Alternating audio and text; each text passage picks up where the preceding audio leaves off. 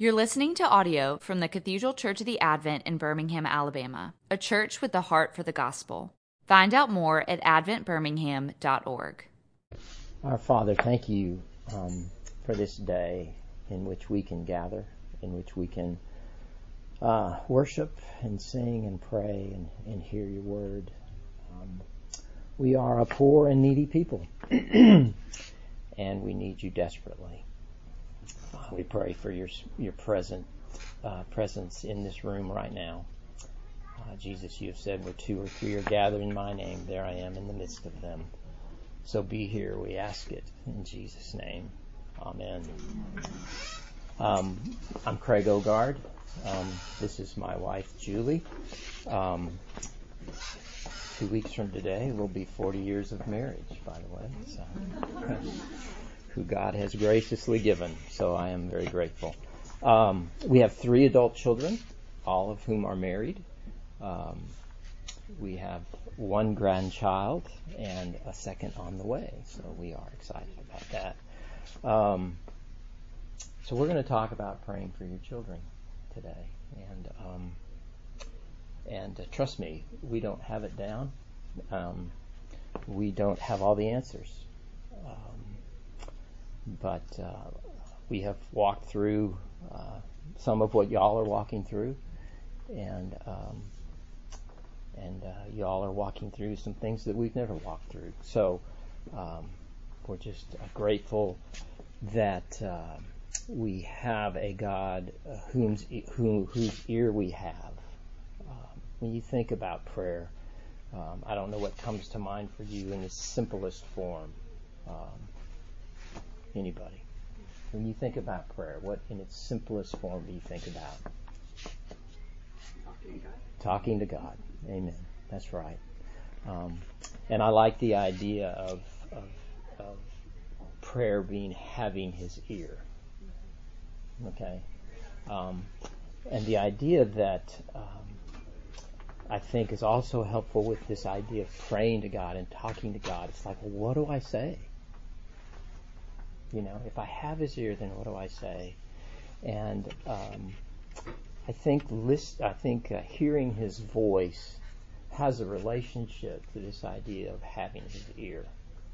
We need to hear His voice so that when we do speak to Him and we have His ear, we speak what He's speaking. Okay?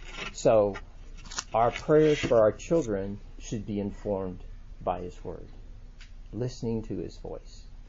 Andrew says often, if you want to hear God's voice, read your Bible out loud. Okay? So God is speaking. We hear His voice, but we also have His ear. And so the idea of, you know, what is the basis for confidence in terms of our approaching God and being able to speak, to have His ear? You know, and it's none other than the gospel itself. There's not anyone sitting in this room today who can say, I can approach God in my own ability, in my own righteousness. I mean, our God is a holy God with no sin. And this idea that God freely allows us to approach is because of the work of Christ. And that's the bottom line. For Christ died for sin once for all, the righteous for the unrighteous, that He might bring us to God. You know, Christ, you know, just what we all celebrated at Easter. Christ's death, burial, resurrection, ascension has clothed us in His righteousness. And so when we, you know, come before a holy and righteous God, God sees us. Hey, Anna. God sees us clothed in His righteousness of His Son. And so therein lies the grounds upon which we have confidence to come before God and even speak. Okay? Hebrews chapter 10, verse 19 says this: Therefore, brothers and sisters, we have confidence to enter the holy place by the blood of Jesus, by the new and living way that he opened up for us through the curtain, that is, through his flesh. And since we have a great high priest over the house of God, let us draw near with a true heart in full assurance of faith, and with our hearts sprinkled clean from an evil conscience and our bodies washed with pure water. The righteousness of Christ, given to us by faith, enables us to draw near and speak to God. Bottom line. He sends the Spirit of his Son. He adopts us as his children through faith. He sends the Spirit of his Son into our lives, whereby we call him Father. Okay? Whereby we call him Father. Just an imagery of this that I really love, and I see Kathy sitting back there in the back. She has the Advent prayer ministry. She coordinates that, and what a labor that is that she does. But this idea of approaching God, I think of the story of Esther. You familiar with this story? The book of Esther, where Esther is become a queen, and Haman who is an official within the kingdom. They're in exile. He hates the Jews. He wants to kill the Jews. There's a decree that's issued that all the Jews will be killed. And Mordecai, her uncle, who has adopted Esther, finds out about this scheme, and he makes Esther known of the scheme and says, you got to do something about this. You're in a position like no one else, and so you need to speak to the king. And this is the imagery that I think is so interesting. This is in Esther chapter 5. So Esther has said, look, pray for me. I haven't been asked to go into the king's presence for 30 days.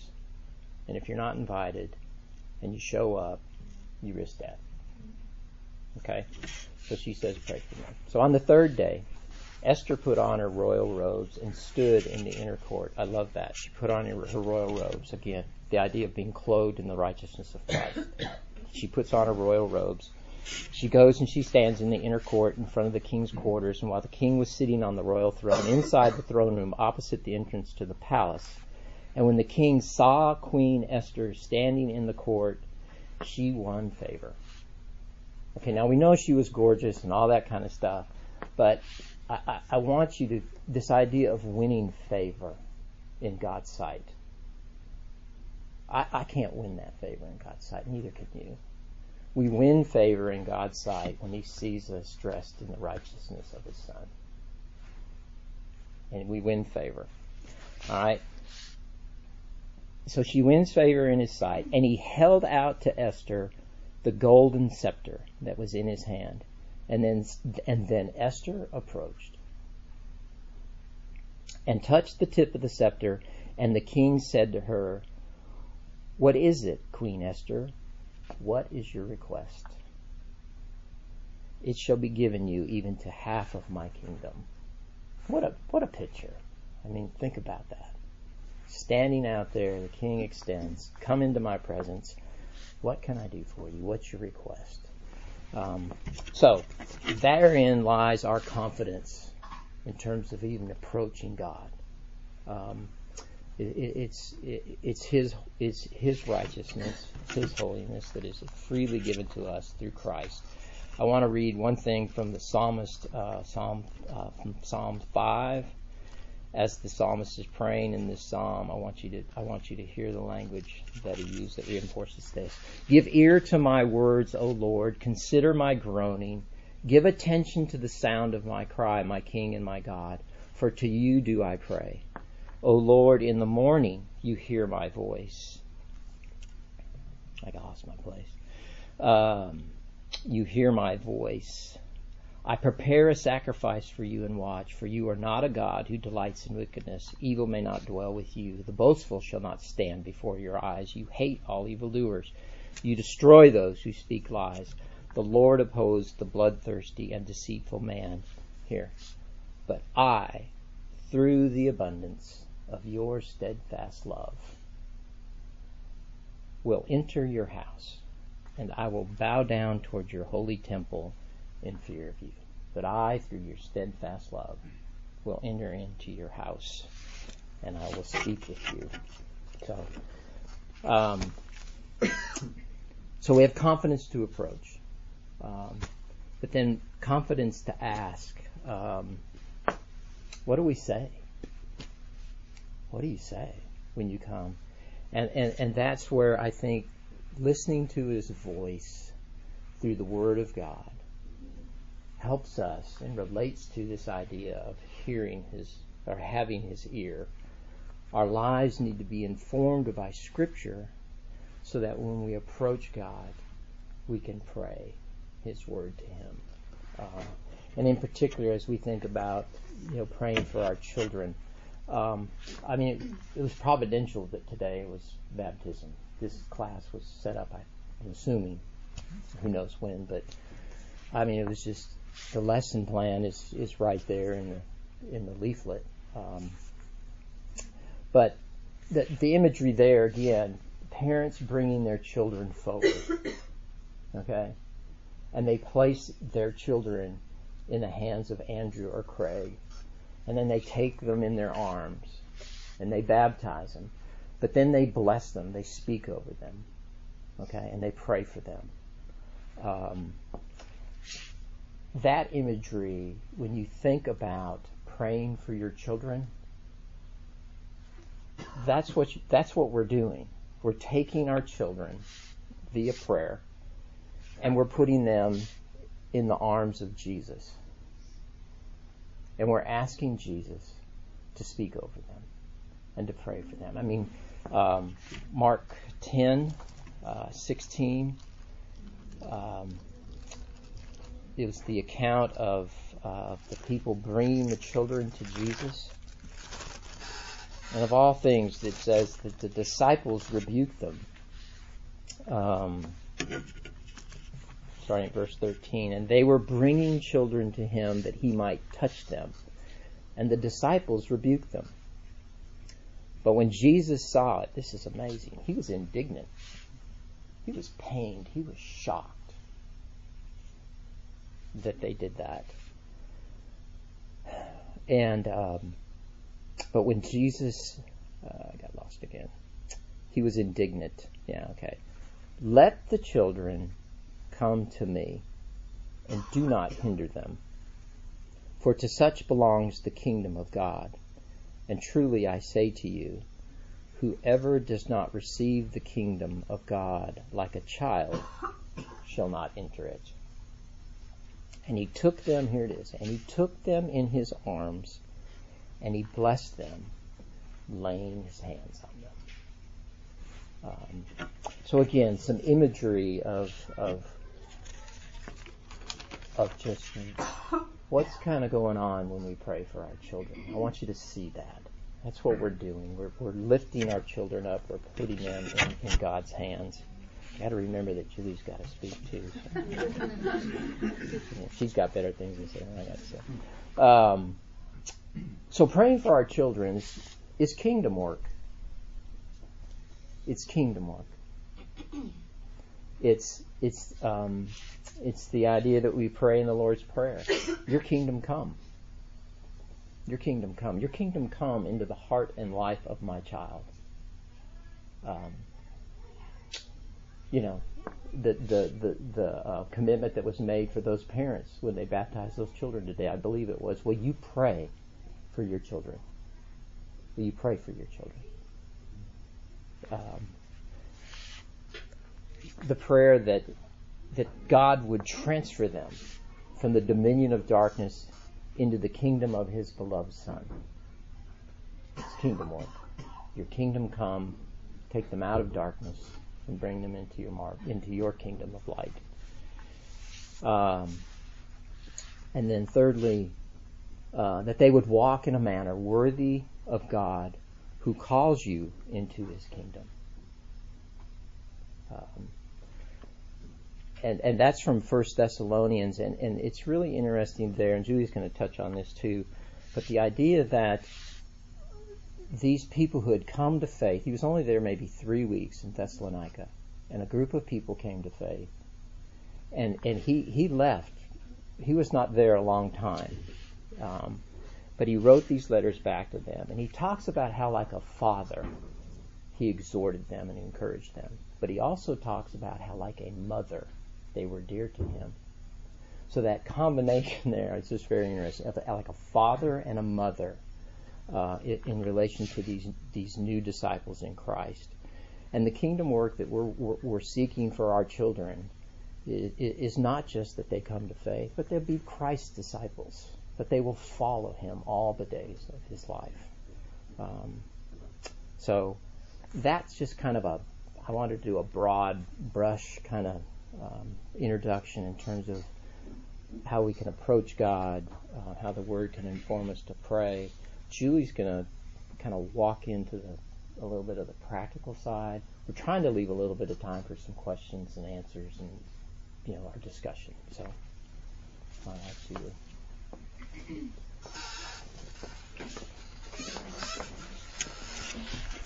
Yeah, I'm going to try and capitalize some of the things that Craig and I have learned a lot of times from doing things wrong about praying for our children. And when we started talking about this class and preparing together, one of the things that we could not get away from was just the need to stick to Scripture.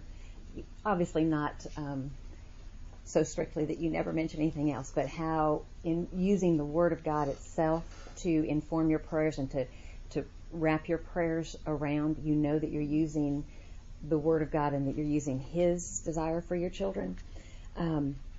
Because I know for myself, if I do my own, if I relied on my own heart, I can't trust my own motives and my own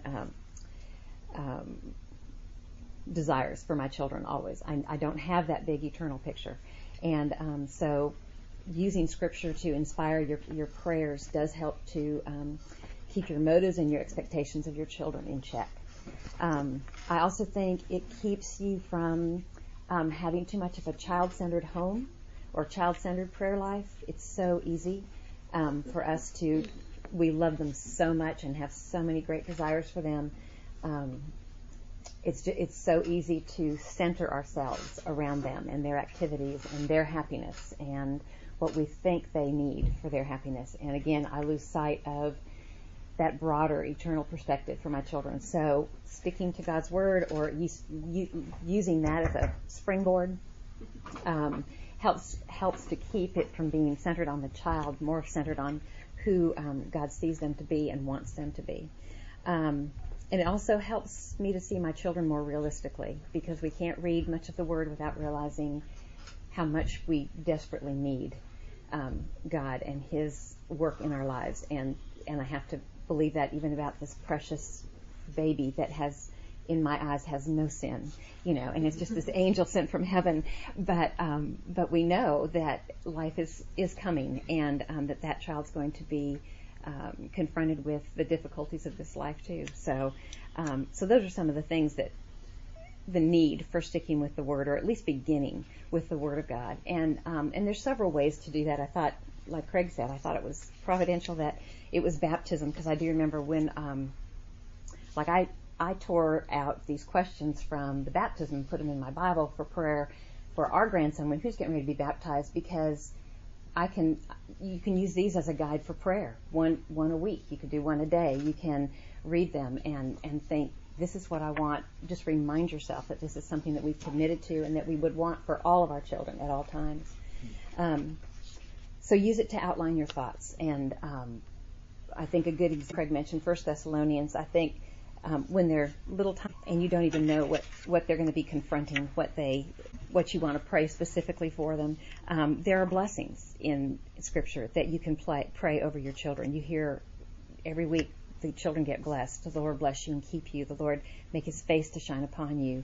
The Lord be gracious to you and lift up His countenance upon you. That is, each one of those things are precious and can lead to, and your children hear you blessing them with that, then as they get older, like 3, 4, 5, you start talking about, what do you think it means to bless you? What do you think it means that God keeps you? What do you think it means that his face is shining on you? And I mean, just one phrase at a time, you can kind of lead your children through that blessing, and they're familiar with it because they've heard it, because they heard you say it, or you use it in your private prayer. And also I love the blessing in 1 Thessalonians 5. Now may the God of peace himself sanctify you entirely, and may your spirit and soul and body be preserved complete without blame at the coming of our Lord Jesus Christ. One sentence.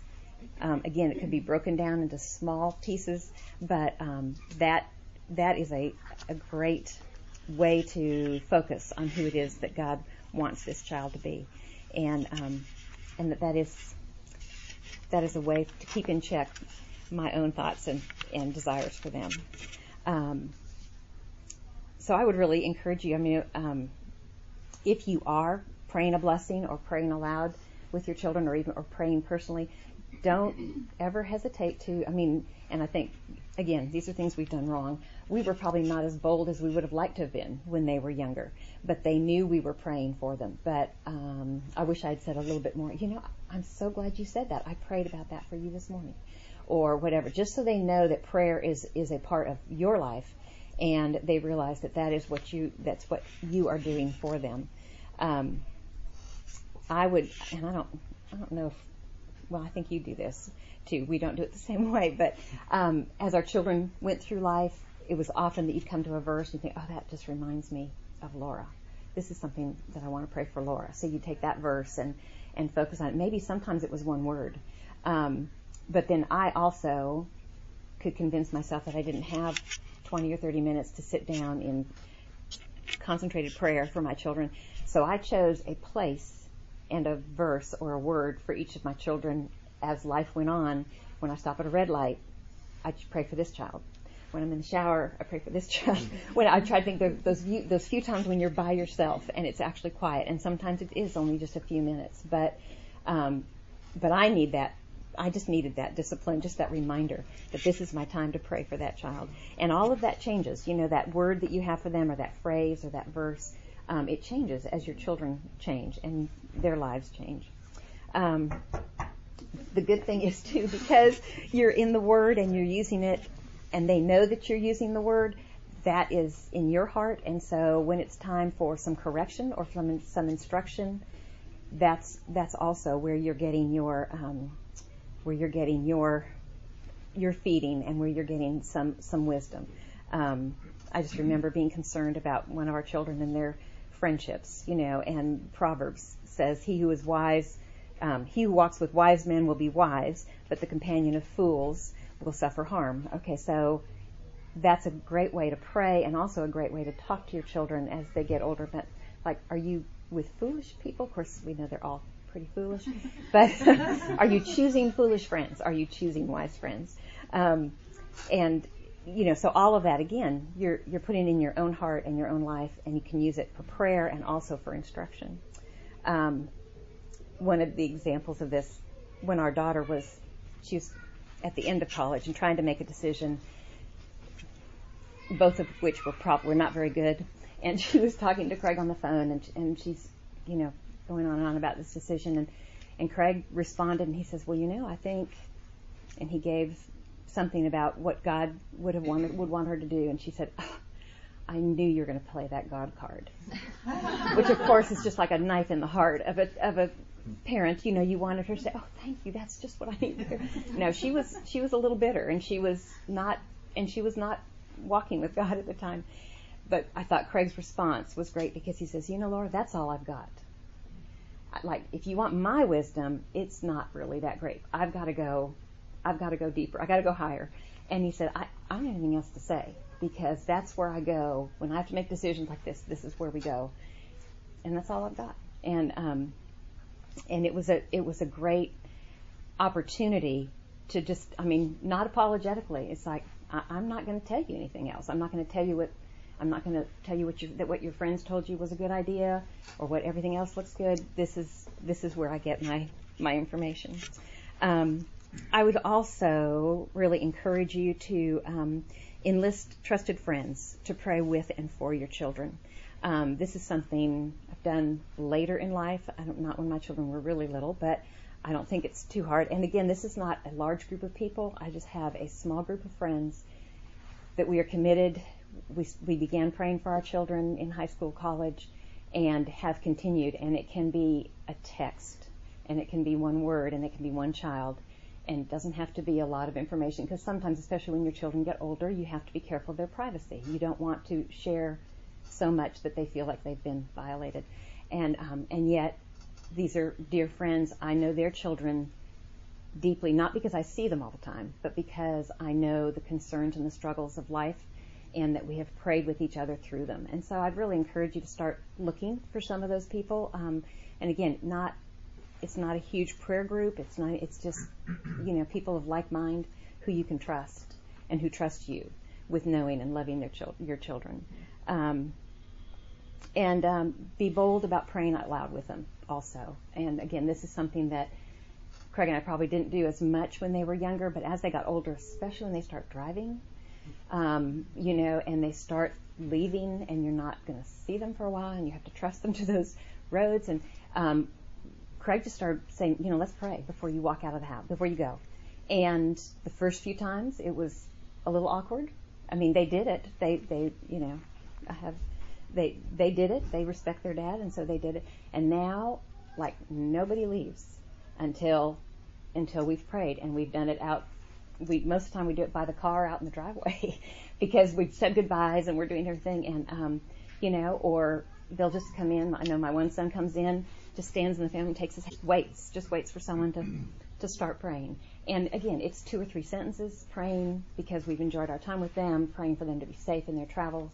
And now it is just expected, because I remember one time Craig was gone and they were getting ready to go, and I couldn't figure out why they weren't leaving. I thought, oh, they're waiting for me to pray. I don't usually do this, but literally it had become such a habit that they don't leave until we have kind of prayed them away. And especially when we began, and even now, I've never asked them what they think of it or what they expect. We have in-law children, who grew up in different families, and we've never asked them whether they like it. They respectfully do it and stand there and expect it, and expect us to do it, and we just that's our compulsion. That's what God put on our hearts, and so that's what we do. And just grateful that they allow us to, and just that reminder again that they don't belong to us, that they truly are God's, and that continual giving back. So the only other thing I want to say is that one thing about parenting is you don't get to do it this way and then turn around and do it that way and then compare them and say, oh, I think I like this way better. You only get to do it one way all the way through, so you don't often get to change horses in the middle of the stream. And so I've thought, are our children any different because we pray for them? And I don't know. I cannot say that for sure. I can definitely say that their parents are different because we prayed. Because the work that God does in our lives and uses them to do in our lives, I see that difference. I know that difference because I know my own heart. But how different they are, I don't know. That's in God's jurisdiction. That's what He does. And we've been blessed to see Him be faithful again and again and again. So now, if you have any questions, I don't know if we can answer them. Any questions about anything that we've shared? You said, he and his wife never once worried that God would take care of them, always trusted Him. But once their kids were out of the house, then they really started struggling with trusting that God would take care of their kids. So, do you have have you had similar feelings? And so, Amen. I'm already thinking about, my kids a little bit, I'm already. Yeah. I thought I was going to lose Craig, Laura's freshman year of college. I really thought I was going to lose him. I didn't think he was going to make it. That was a rough 4 years, I'm just telling you. And if it wasn't for Julie, I think I would have just jumped off a cliff. I think the thing is with your children, you think you're in control. But you're not. You got no control. And that was the biggest lesson. And Julie would say this, if that's what God has to take them through till they come to himself, are you okay with that?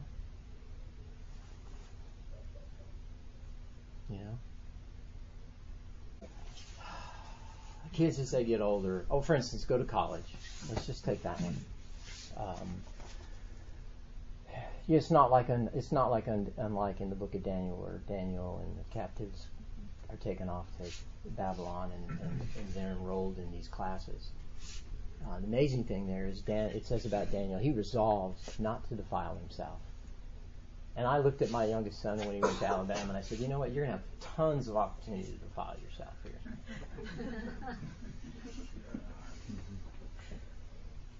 You're going to have tons of opportunity.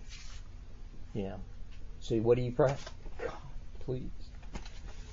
Give him the resolve not to defile himself. They start moving around all over the country. God determines the time set for them in the exact places where they should live. And he does this so that they might seek him and find him and know him. But God's got his hand all over where your kids are going. We ain't got a clue. But God's got his hand on that. And I would tell my kids, I'll give you an example. Tyler and his wife moved to Cincinnati. Bless her heart, my daughter-in-law has got it just figured out. I mean, she's got XYZ, we got this we're going to look at, this, and within one day it was all out the window. They were done. It was toast. They had nothing. And when we left, we were at the airport at the same time they flew to Cincinnati, we flew to Boston to see our daughter. And I shared that verse from Acts 17. God determines the times for you in exact places where you should live. He's got this. And the funny story was we were walking through the streets of Boston, and my daughter gets it so funny. My son calls my daughter. It's like, kidding me? And he tells her, yeah, we found a house. It kind of wasn't how he thought it was going to go, but Dad will get a kick out of it. The address is Grace Street. Go figure. But we've been big advocates of our kids taking the adventure, believing that God holds them in his hands, and that he determines the time set for them. But yeah, when they leave the house, that's a big deal. But anyway, anybody else? Does anybody do anything with praying with their kids now that they feel like is working that you want to share with anybody else that at different ages or struggling with trying to and they're not getting? Are you getting eyes rolled or attitudes? One question I do have as far as with prayer with your kids, when you bring in the whole ask God for forgiveness of your sins, because I kind of struggle with that. Should I be spending more time on the blessing parts and less on that? And maybe it's my mom growing up Catholic and bringing in some of that. But I'm like, you need to ask God for forgiveness what you did, just like I did. You have any thoughts on that? Or? Just like I do. Yeah. That's the key right there. Yeah. Go ahead. Well, I remember sitting on the back step of my house with my son one night. He something happened. He got caught, and we said. Which you also pray for. Yeah. Pray for your kids to get caught. Yeah. I'm serious. Let them get caught at 14, yeah. And or get caught early, the first time. And we sat there weeping.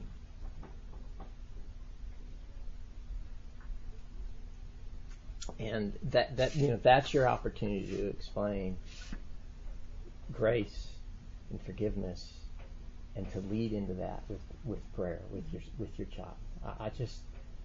I think it's appropriate to communicate, grace and forgiveness, and so take advantage of that when yeah. I don't know if that helps.